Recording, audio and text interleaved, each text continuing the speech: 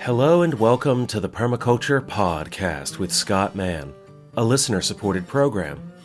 This is episode 1603, an interview with Taj Shakluna, the Pixie, about her development of a permaculture business and the work required to be a small business owner. Along the way, we also talk about education and some of the differences between Australian and American training, both at the university and professional level, as well as within permaculture itself, including some ways that we might consider formalizing the Permaculture Design Certificate.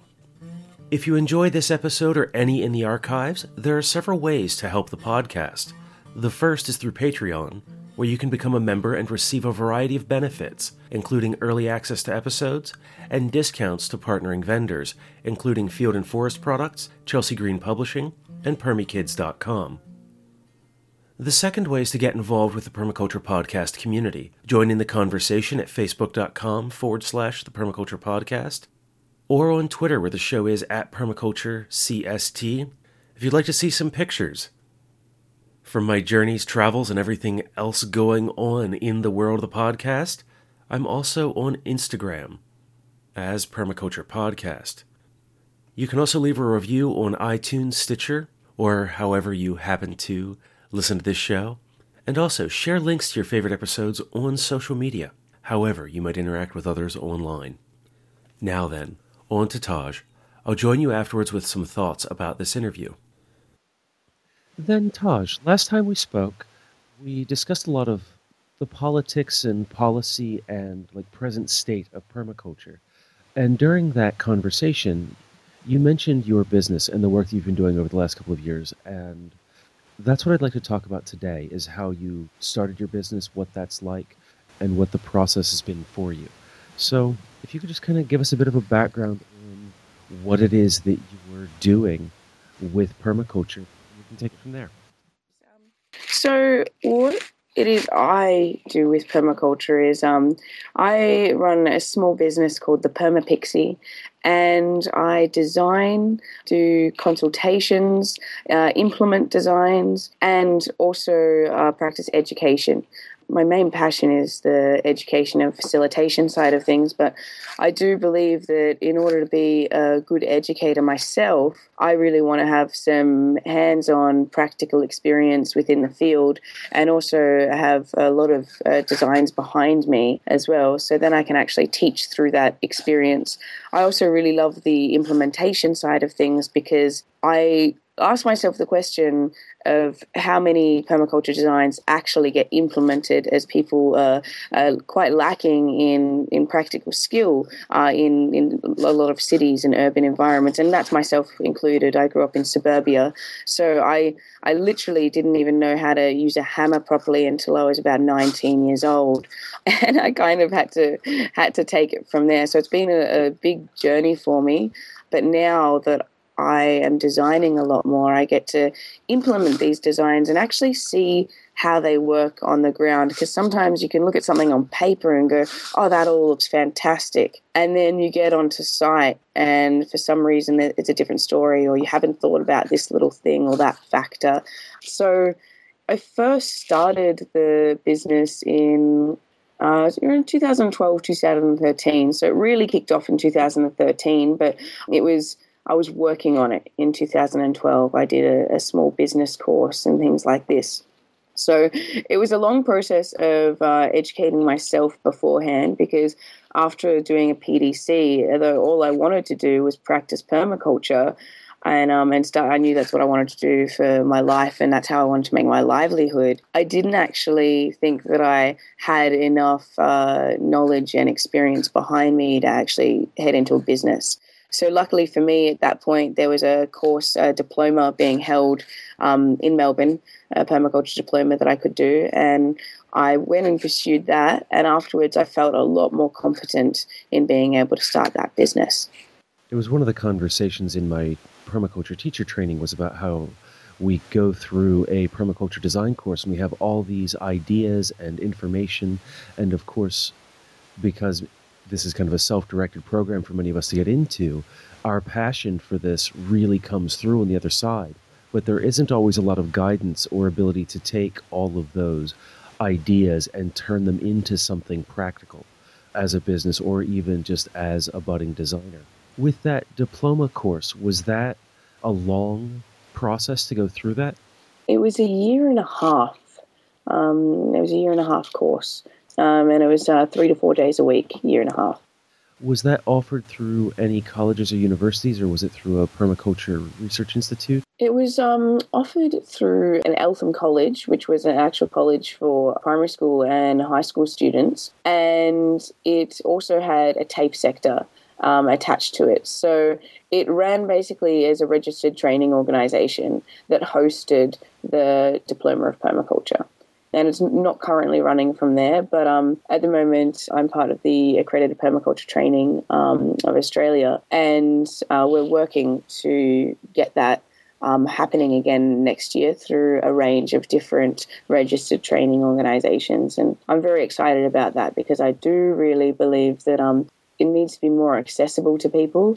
I really loved how the permaculture design course was developed as a non-formal education system, and I really believe that it's great to hold on to that because, we get to kind of maintain control of that in our own way, and it's run for the people by the people, basically. But as the population grows and as we start to see more of more destruction happening in the world of our wild and environmental spaces, I do believe that it needs to be made more accessible to people, and one of the ways that it will do this is being offered through more TAFE and university systems.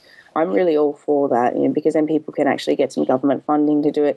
And also, it's a little bit tricky here. It'll become more mainstream, and sometimes there can be, some perils with that, but there can also be some really, really beautiful things, because if permaculture is more mainstream, then perhaps it'll, be adopted by a lot more people.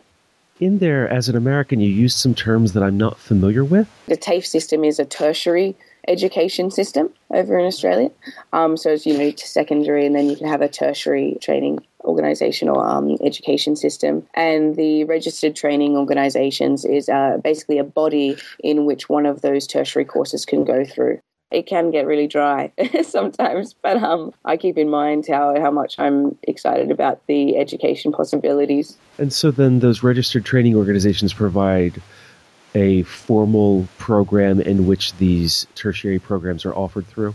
Yeah, they basically offer a platform for the courses to be offered through. So the courses will, all of the units and the course and curriculum will all basically follow the same framework, the same kind of tertiary framework, but the registered training organisation offers a platform basically to hold these courses.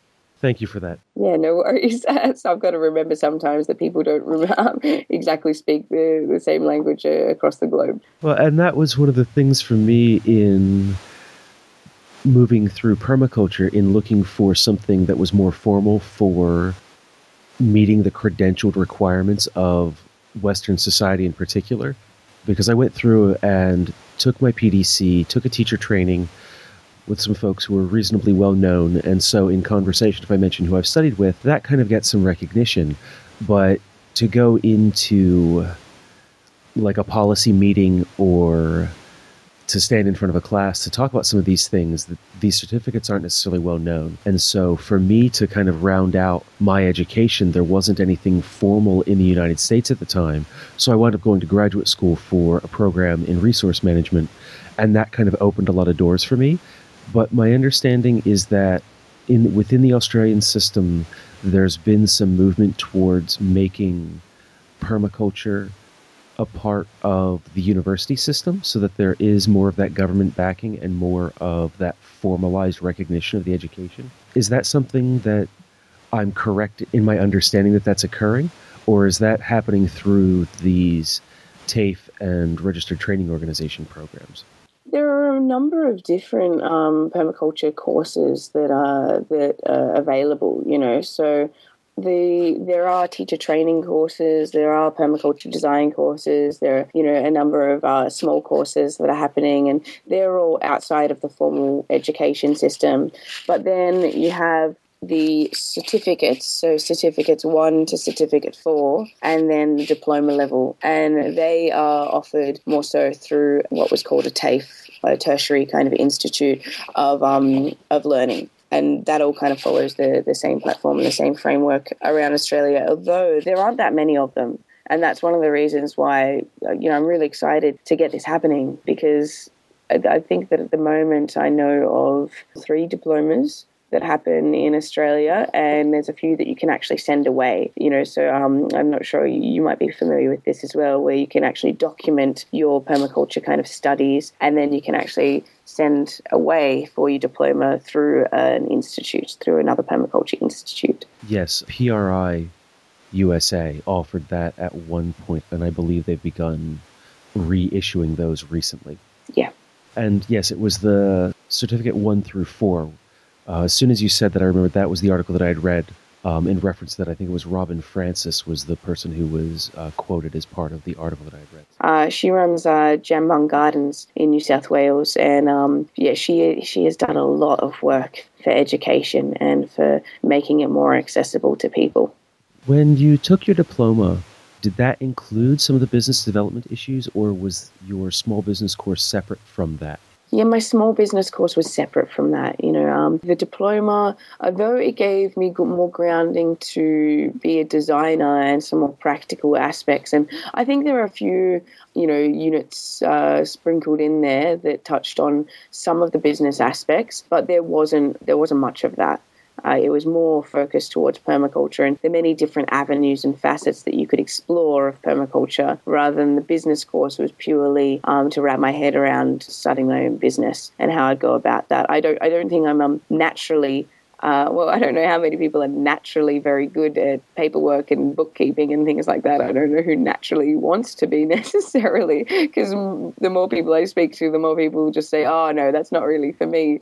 But I wanted to actually wrap my head around how to go about it within this system and this framework that we are currently living in at the moment, in order to create a livelihood from permaculture.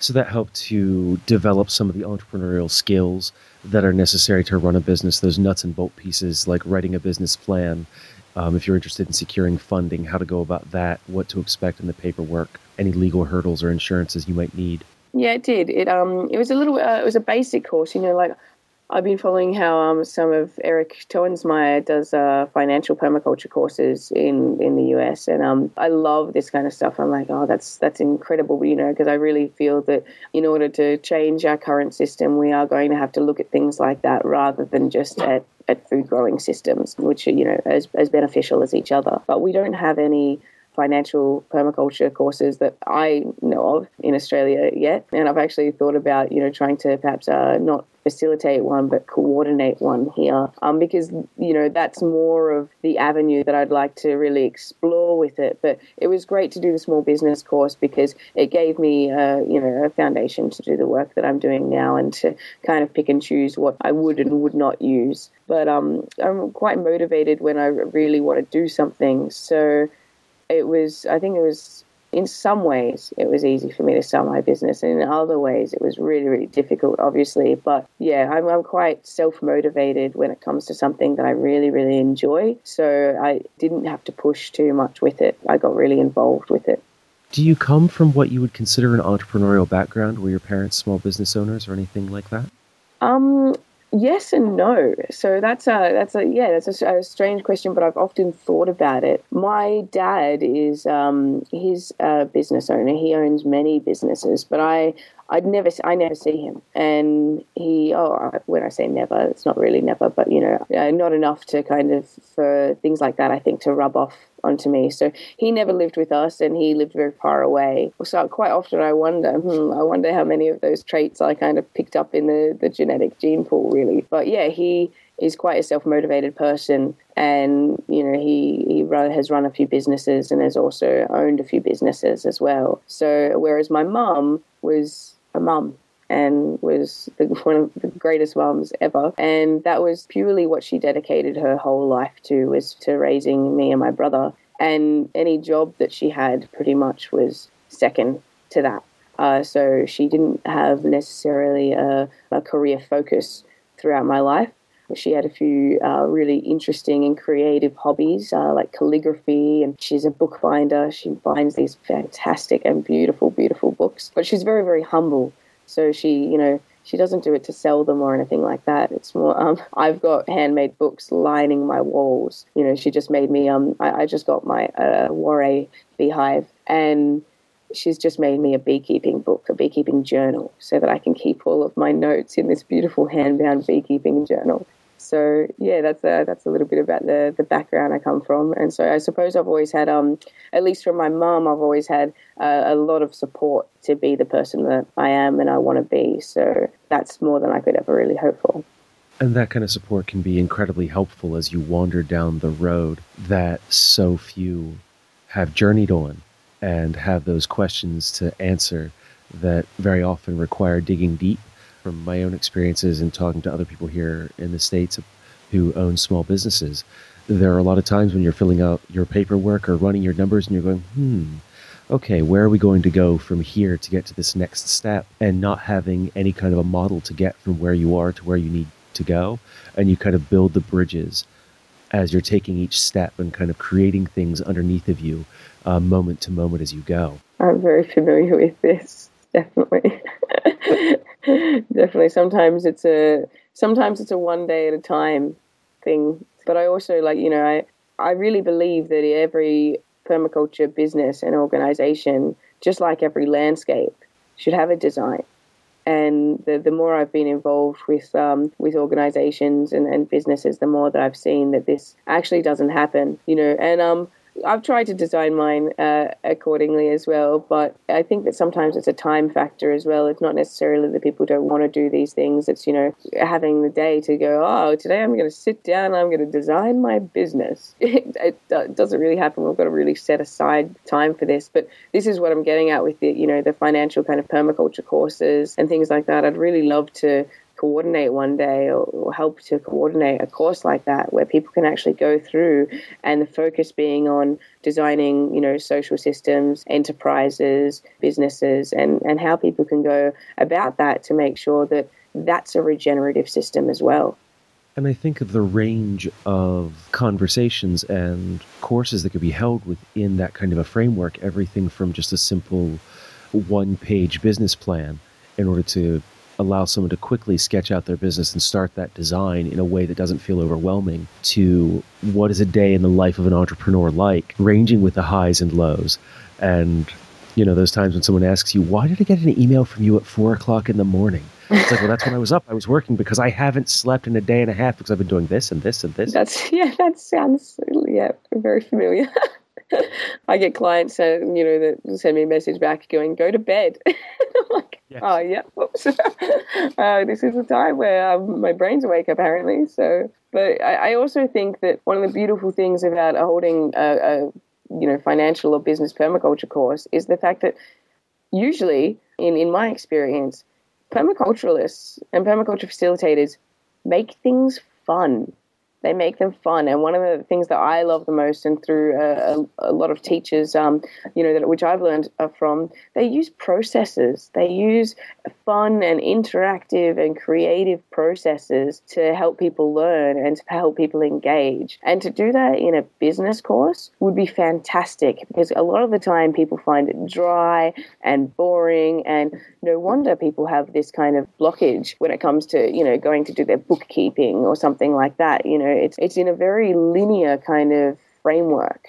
And I think that, there's a myriad of different ways that we could actually approach something like that to make it more enjoyable and to make it more accessible for people with different learning styles as well. That speaks a lot to that informal side of the permaculture educational process, because I can think of probably 24 games between my design course and my teacher training that we played in order to work through different ideas and concepts, and how many of those could be adapted to a business course, or to take some of the very formalized traditional like communication and business facilitating processes and books and then translate them into something that is more like a game. in order to help us discover these things about ourselves. Just something as simple as like knowing when is the best time for me to send email. When's the best time for me to write? When do I have the most creative energy during the day? And creating something around those ideas so that we can understand our personal process and then be able to apply it to these business ideas.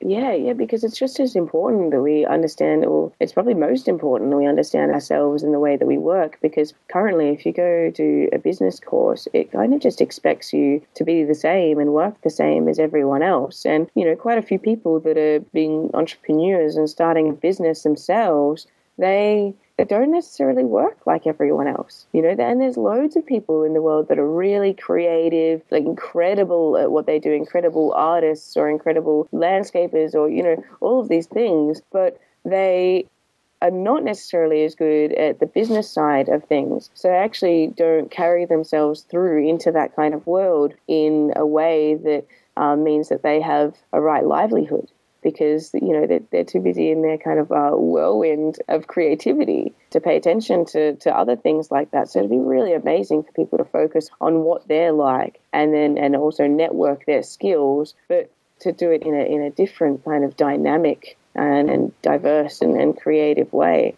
It'd be incredible to see something like that happening, because I don't really see it happening very often in the world that I live in anyway. I don't see it that often either, and I think that it stems from some of the things that we talked about previously, was that we're still very often at a point of competition. Yeah. And so a lot of those ideas of what works aren't being shared, or some of these ideas are being held on to. But with that, the other side, as you mentioned, creativity, I find that, at least from the permaculture courses that I've attended as a guest lecturer, the ones that I've taken, that permaculture seems to draw from the creative pool of people more than some other disciplines. And so there are these beautiful designs and all this information, and things are presented in visually some ways that are very clear, or through storytelling. But when it gets down to those nuts and bolts of running a business day today, they're just not things that we're mindful of. And it does make that right livelihood difficult.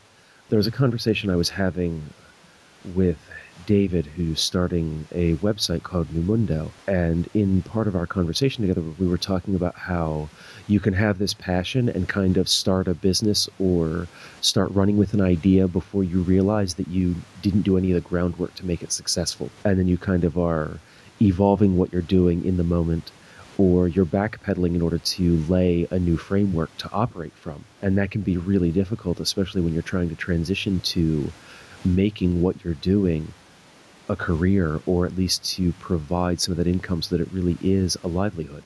It can be sometimes a double-edged sword. It can be really difficult. Sometimes I find myself in certain paradoxes running a business. One of the things that I found the hardest is, and I raised this with a mentor and teacher of mine at an advanced design course, it's like appropriately, incorporating fair share into a business plan and a business mentality, because I do believe that people have the right to practice permaculture as a business and to, gain a livelihood from it. I think it's fantastic as well, because it's getting it out there to more people.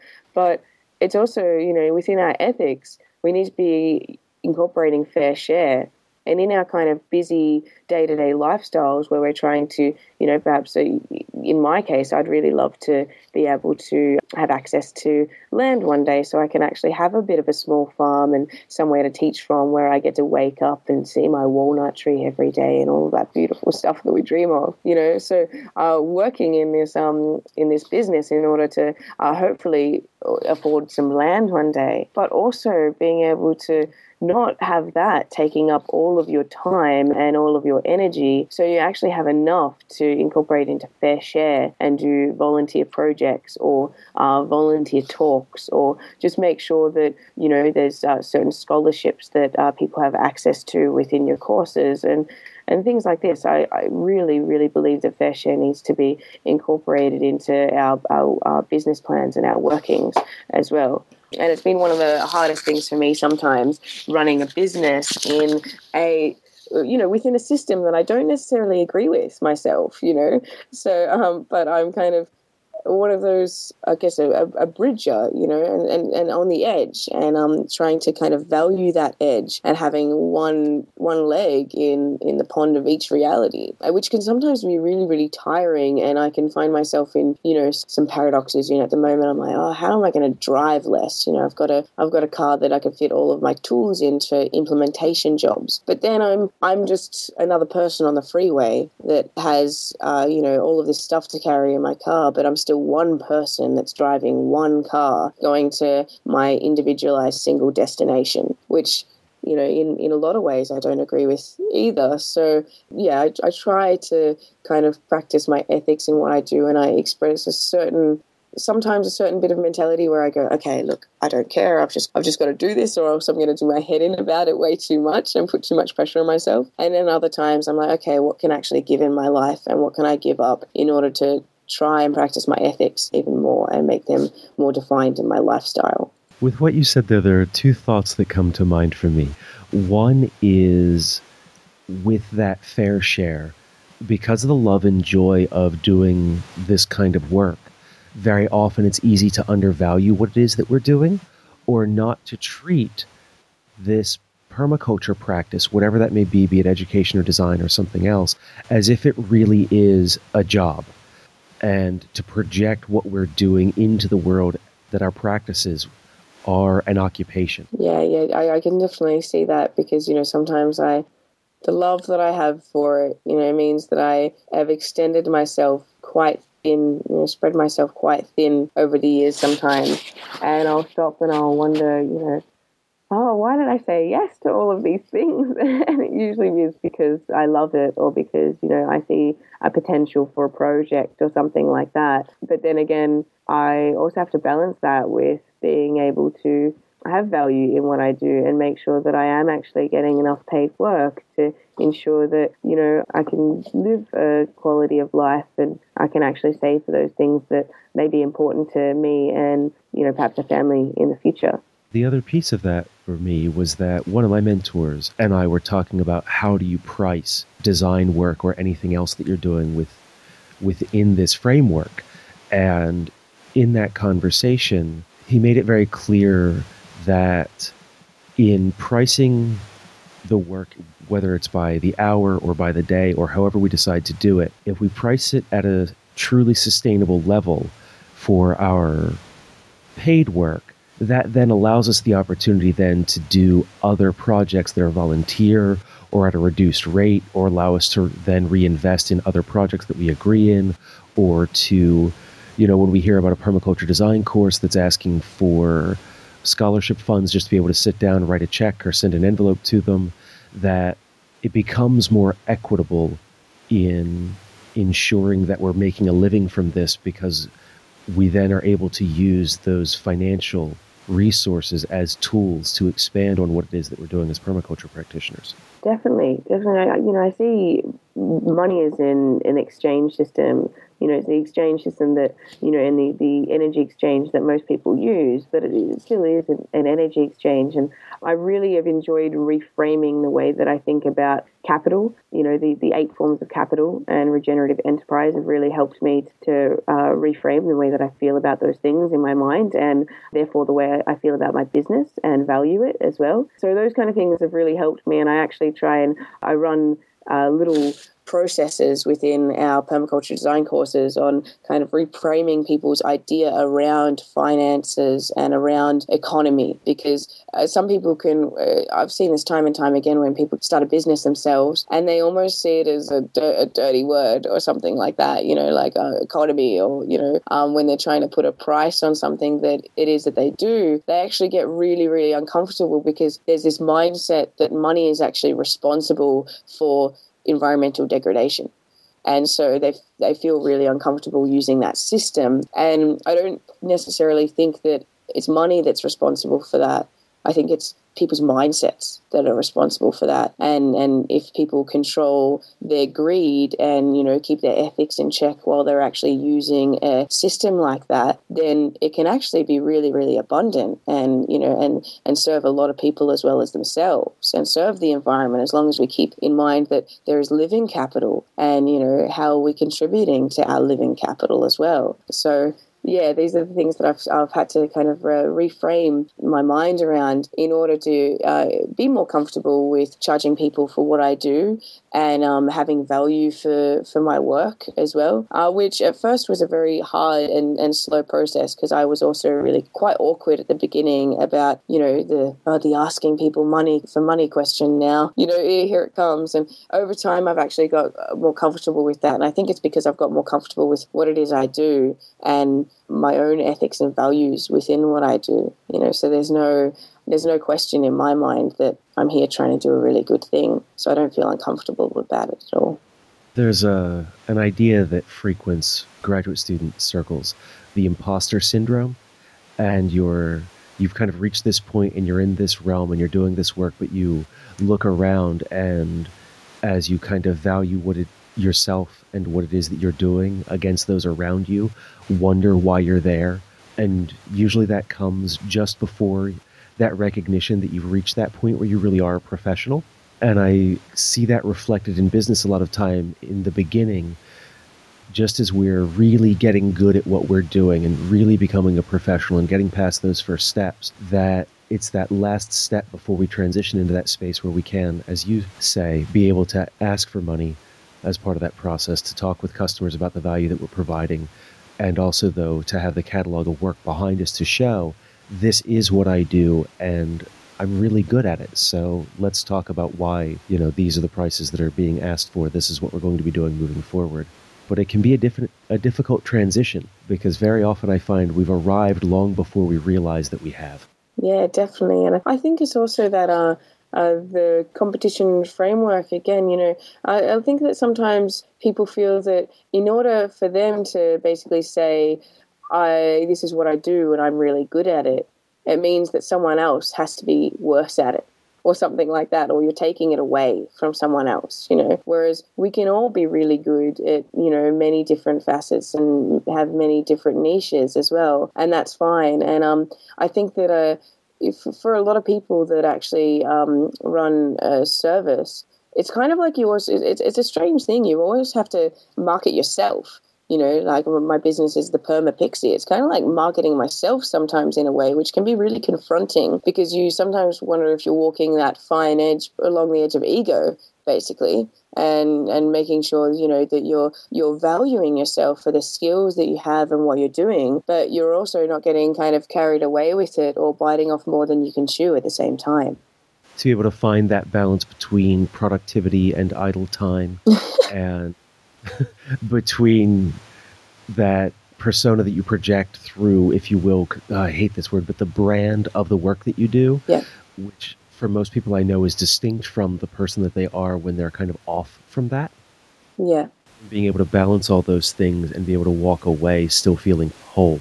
Yeah. It can be a very difficult thing, because it's, you're kind of constantly going through these processes of self-evaluation, which is great. It's that permaculture principle of apply self-regulation and accept feedback. And that's basically what you're kind of trying to do sometimes as a business owner, is you're trying to apply self-regulation, accept feedback, not only from your external sources, but also from yourself, and I've had to accept a lot of feedback from myself and my body and the current state that I'm in, and how much I can actually take on and how much energy that I have at any given time, because in this society, we're kind of expected to just go. We've got this mentality of take a cold and flu tablet, just keep working, you'll be fine. And we're not really animals that work like that. We have times of fluctuation. I think it's really important to be able to tune into yourself and your body and say, okay,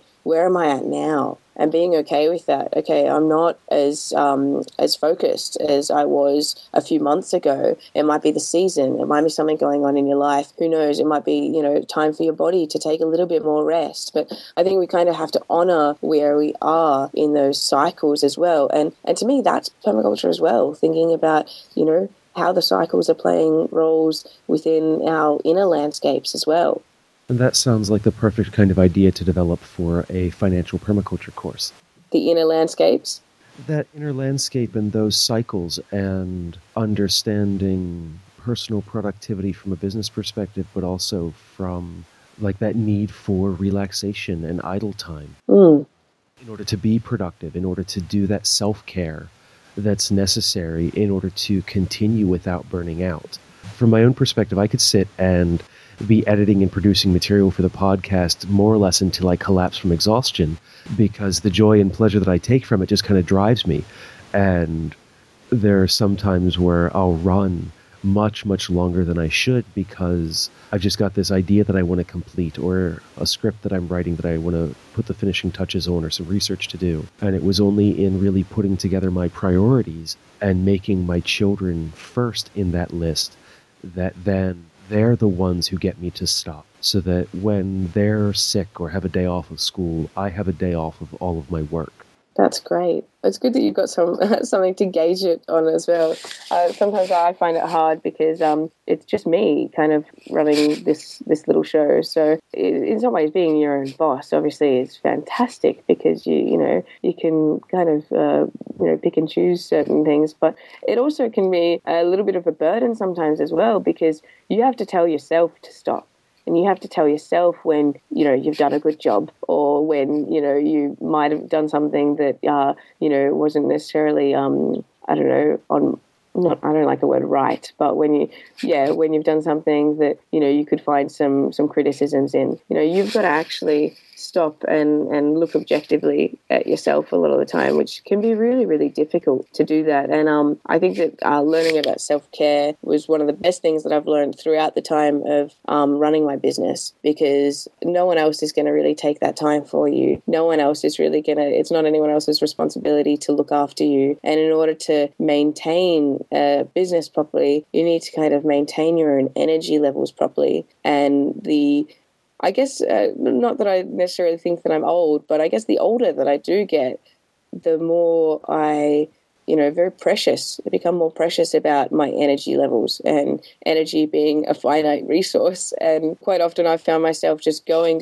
because as a course coordinator as well, there's certain things that just can't wait. And so because they can't wait, I'll be like, all right, I'll do this, this, and this. And then I realize that I haven't stopped properly really for days.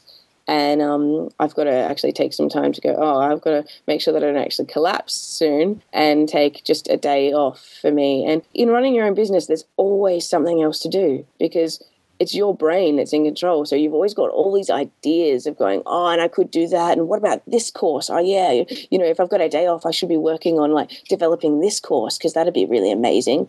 So you've really got to just switch it off and say, okay, that's enough today, and go for a walk or something. It was one of the hardest realizations for me, was in putting all those lists together of, okay, well, I want to do a short episode on this, another short episode on this, I need to write a review on this, an article on this, design this little course that I want to do a video on. And then I've got these people who I need to interview. I've got 6 weeks worth of material already recorded that I need to edit to get out for production. All these things, just as I enumerate that, I could probably fill 2 pages double column with things that are out there. But just deciding on what it is that is the next piece, and just focusing on that until it's done, and not feeling beholden to all those things that I could be doing, but rather to decide on what is the most important things that are part of my process, to make sure that those are the ones that get done, and allowing for that space to forgive myself for what I don't do and celebrate what it is that I do accomplish. Yeah, it could be so hard as well, because you become so excited and focused on all these things that you really want to do. And, when I was younger, I was actually diagnosed with ADD when I was a kid. And I don't know. Sometimes I feel like some of that mentality is actually carried out throughout my life. I love doing a bunch of different things. I get really excited about the next thing before I'm even halfway through the one that I'm doing, and I've always really been like that. What's the next thing that I'm excited about?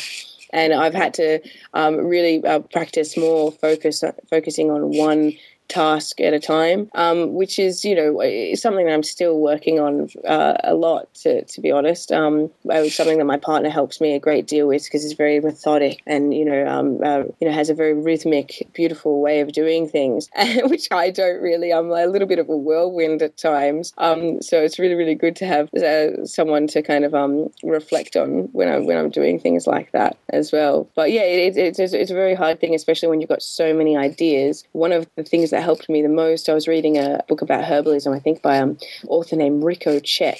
He's in the United States, and he was talking about the windows of opportunity for growing, basically, and how if you miss that window of opportunity to plant that angelica seed or, tend to that comfrey bed or, whatever it is, then it's missed. And so I started writing my lists instead of to-do lists. I started writing them as windows of opportunity and just thinking about which window would close next. And that really, really helped me to look at things in a different way. I received a similar diagnosis, but only as an adult. Okay, so yeah, you completely understand. I can see. Very much so. Yeah, I can see how you've got to actually try and make sure you maintain focus on one task at a time as well. Not just for folks who have that kind of a background, but really for anyone. There's a book written by an American author. He's a medical doctor. He's a psychiatrist, I believe. I'll have to look up his name, but he is also an adult who has ADD, and he wrote a book called Driven to Distraction. And part of it is a management for people with this condition, because he's not someone who responds to medication. But even more so, it was talking about all the distractions that we have in modern life because of all the information that's being pushed to us through cell phones and email and everything else that create all of these bits and pieces that can drive you to a place where you have a reaction that is very much like someone who has a clinical ADD. And it was just a fascinating read about how we can find these pieces and remove them so that we can have that focus wherever we find ourselves. Well, I think about that quite a lot, actually. In our society, it's kind of fostered within us to be distracted, with social media and everything like right now. Like a lot of people don't sit down to read a lot of books or read like full-length articles, and depending on the person they are, obviously that's a general assumption. But it's this really quick fix, one paragraph, one image, and that's the kind of mentality that we're kind of surrounded by all day. So, it makes sense that we're going to get distracted by things quite easily or have a very short attention span for things and lack maybe focus for hours at a time on any single task, depending on what that is. And as I look, I'd like to keep going, but we've had another... Yeah. We could go on more and more tangents. But I look at it, though, and we still covered a very broad range of thoughts and ideas related to professional permaculture and operating our own business in education, finding time, doing business development work, all of those pieces. And yeah, this will be a really valuable conversation for a lot of folks, and I'm looking forward to the feedback from anybody who's either starting on this road, been doing this for a while, or who are considering launching a permaculture business of some kind. But as always, before ending an interview, I always like to ask for final thoughts. And so, Taj, do you have any to share with us before we close out this conversation? I think that for people that are wanting to start a business, one of the things that I'm really interested in exploring within the realm of permaculture is the fact that not everyone has to do everything themselves. And if we're kind of starting our own small business, we do have this mentality of like everything is on our shoulders. We need to kind of, we're marketing ourselves. We need to do everything ourselves. And, I've even thought about it before of creating or, getting on board with other people to help create a website where, we could share locally our different permaculture niches, skills, subcontractors, suppliers, things like this, so that people can actually jump into that world not feeling like they have to do everything themselves. So I guess the final thought that I'd have for people is Gaia Craft actually developed a fourth ethic for permaculture, which is the ethic of transition. And I really stress this to everyone that does a course with us, is, it says that it's okay to use an unsustainable means to reach a sustainable solution. And I try and keep the ethic of transition in my mind quite a lot, because we're all in transition and we're all in different levels of it. And I think that, the only people that can be really, really harsh and judgmental and put pressure on ourselves is ourselves. And I've found this throughout the years with my own business. And that's been the pressure that I've put on myself has been one of the hardest things to deal with. So I think that anyone pursuing a business needs to just remember that ethic of transition that they're in, to make things more enjoyable and free-flowing for themselves. And that was Taj Shakluna, the Perma Pixie. You can find out more about her and her work at thepermapixie.com, which includes her calendar, blog, videos, and lots of other information. What I like about this conversation was hearing that there's a movement in the world to take this work of permaculture and find ways to bring it out through the systems that already exist, through colleges and universities that allow people to seek scholarships, grants, and other opportunities that aren't currently available through our human-funded system.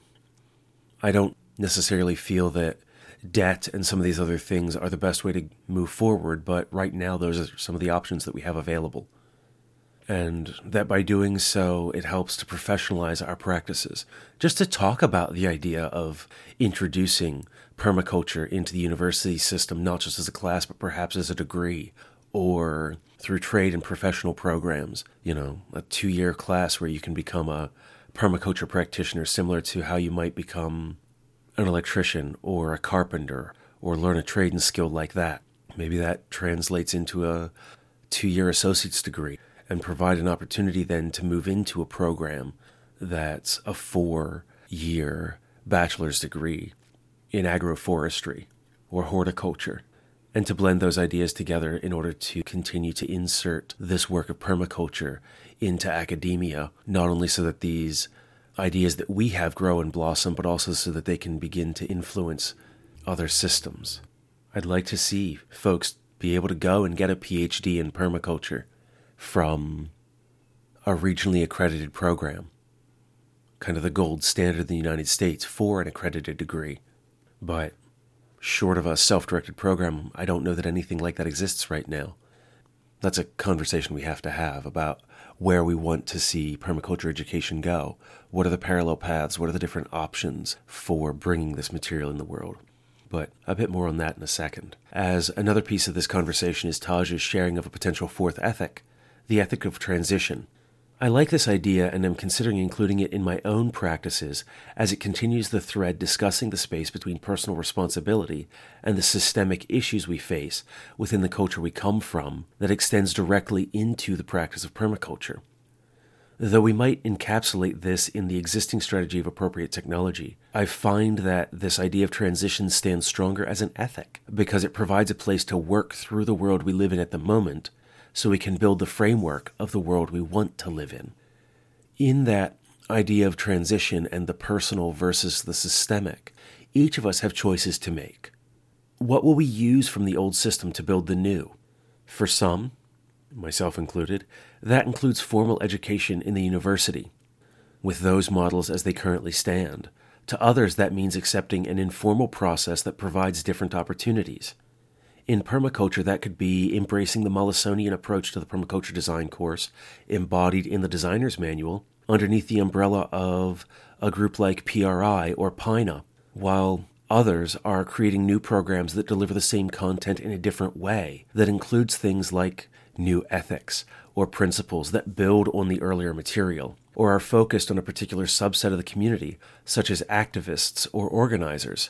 Others still might live in the gift while many still remain within capitalism. While one of us rejects flying, another might use flight as a way to travel and to see and to talk to others. You may live without computers or electricity as a model for others, or embrace those technologies to share those ideas with the world. In making any of these choices, deciding how to move forward is difficult, especially when we do it with intent. And very often, we're left doing this work as individuals. But it's time for us to stop working alone. We need to start talking about what we're doing as a community, inside and outside of permaculture. What works, what doesn't? Where do we feel included? Where do we feel excluded? How are we our own worst enemies? Is organizing formally drawing you in to do more? Or are you feeling rejected because of the emerging structures? Where do you see examples? Where do you see examples of oppression, racism, sexism within the community and outside of it that we can start interfacing with and talking about? Where can we be allies to one another and come together to make a real and lasting difference? Collectively, as a group of practitioners, not just as individuals, not just as one business or one podcaster or one homesteader. This road that we're on isn't easy because there's no path. There's no one way to get from where we are to the more beautiful, bountiful world that we can envision. But in doing this work, you're not alone. There are tens of thousands of people all over the world who are standing there, ready to help you forge the path forward.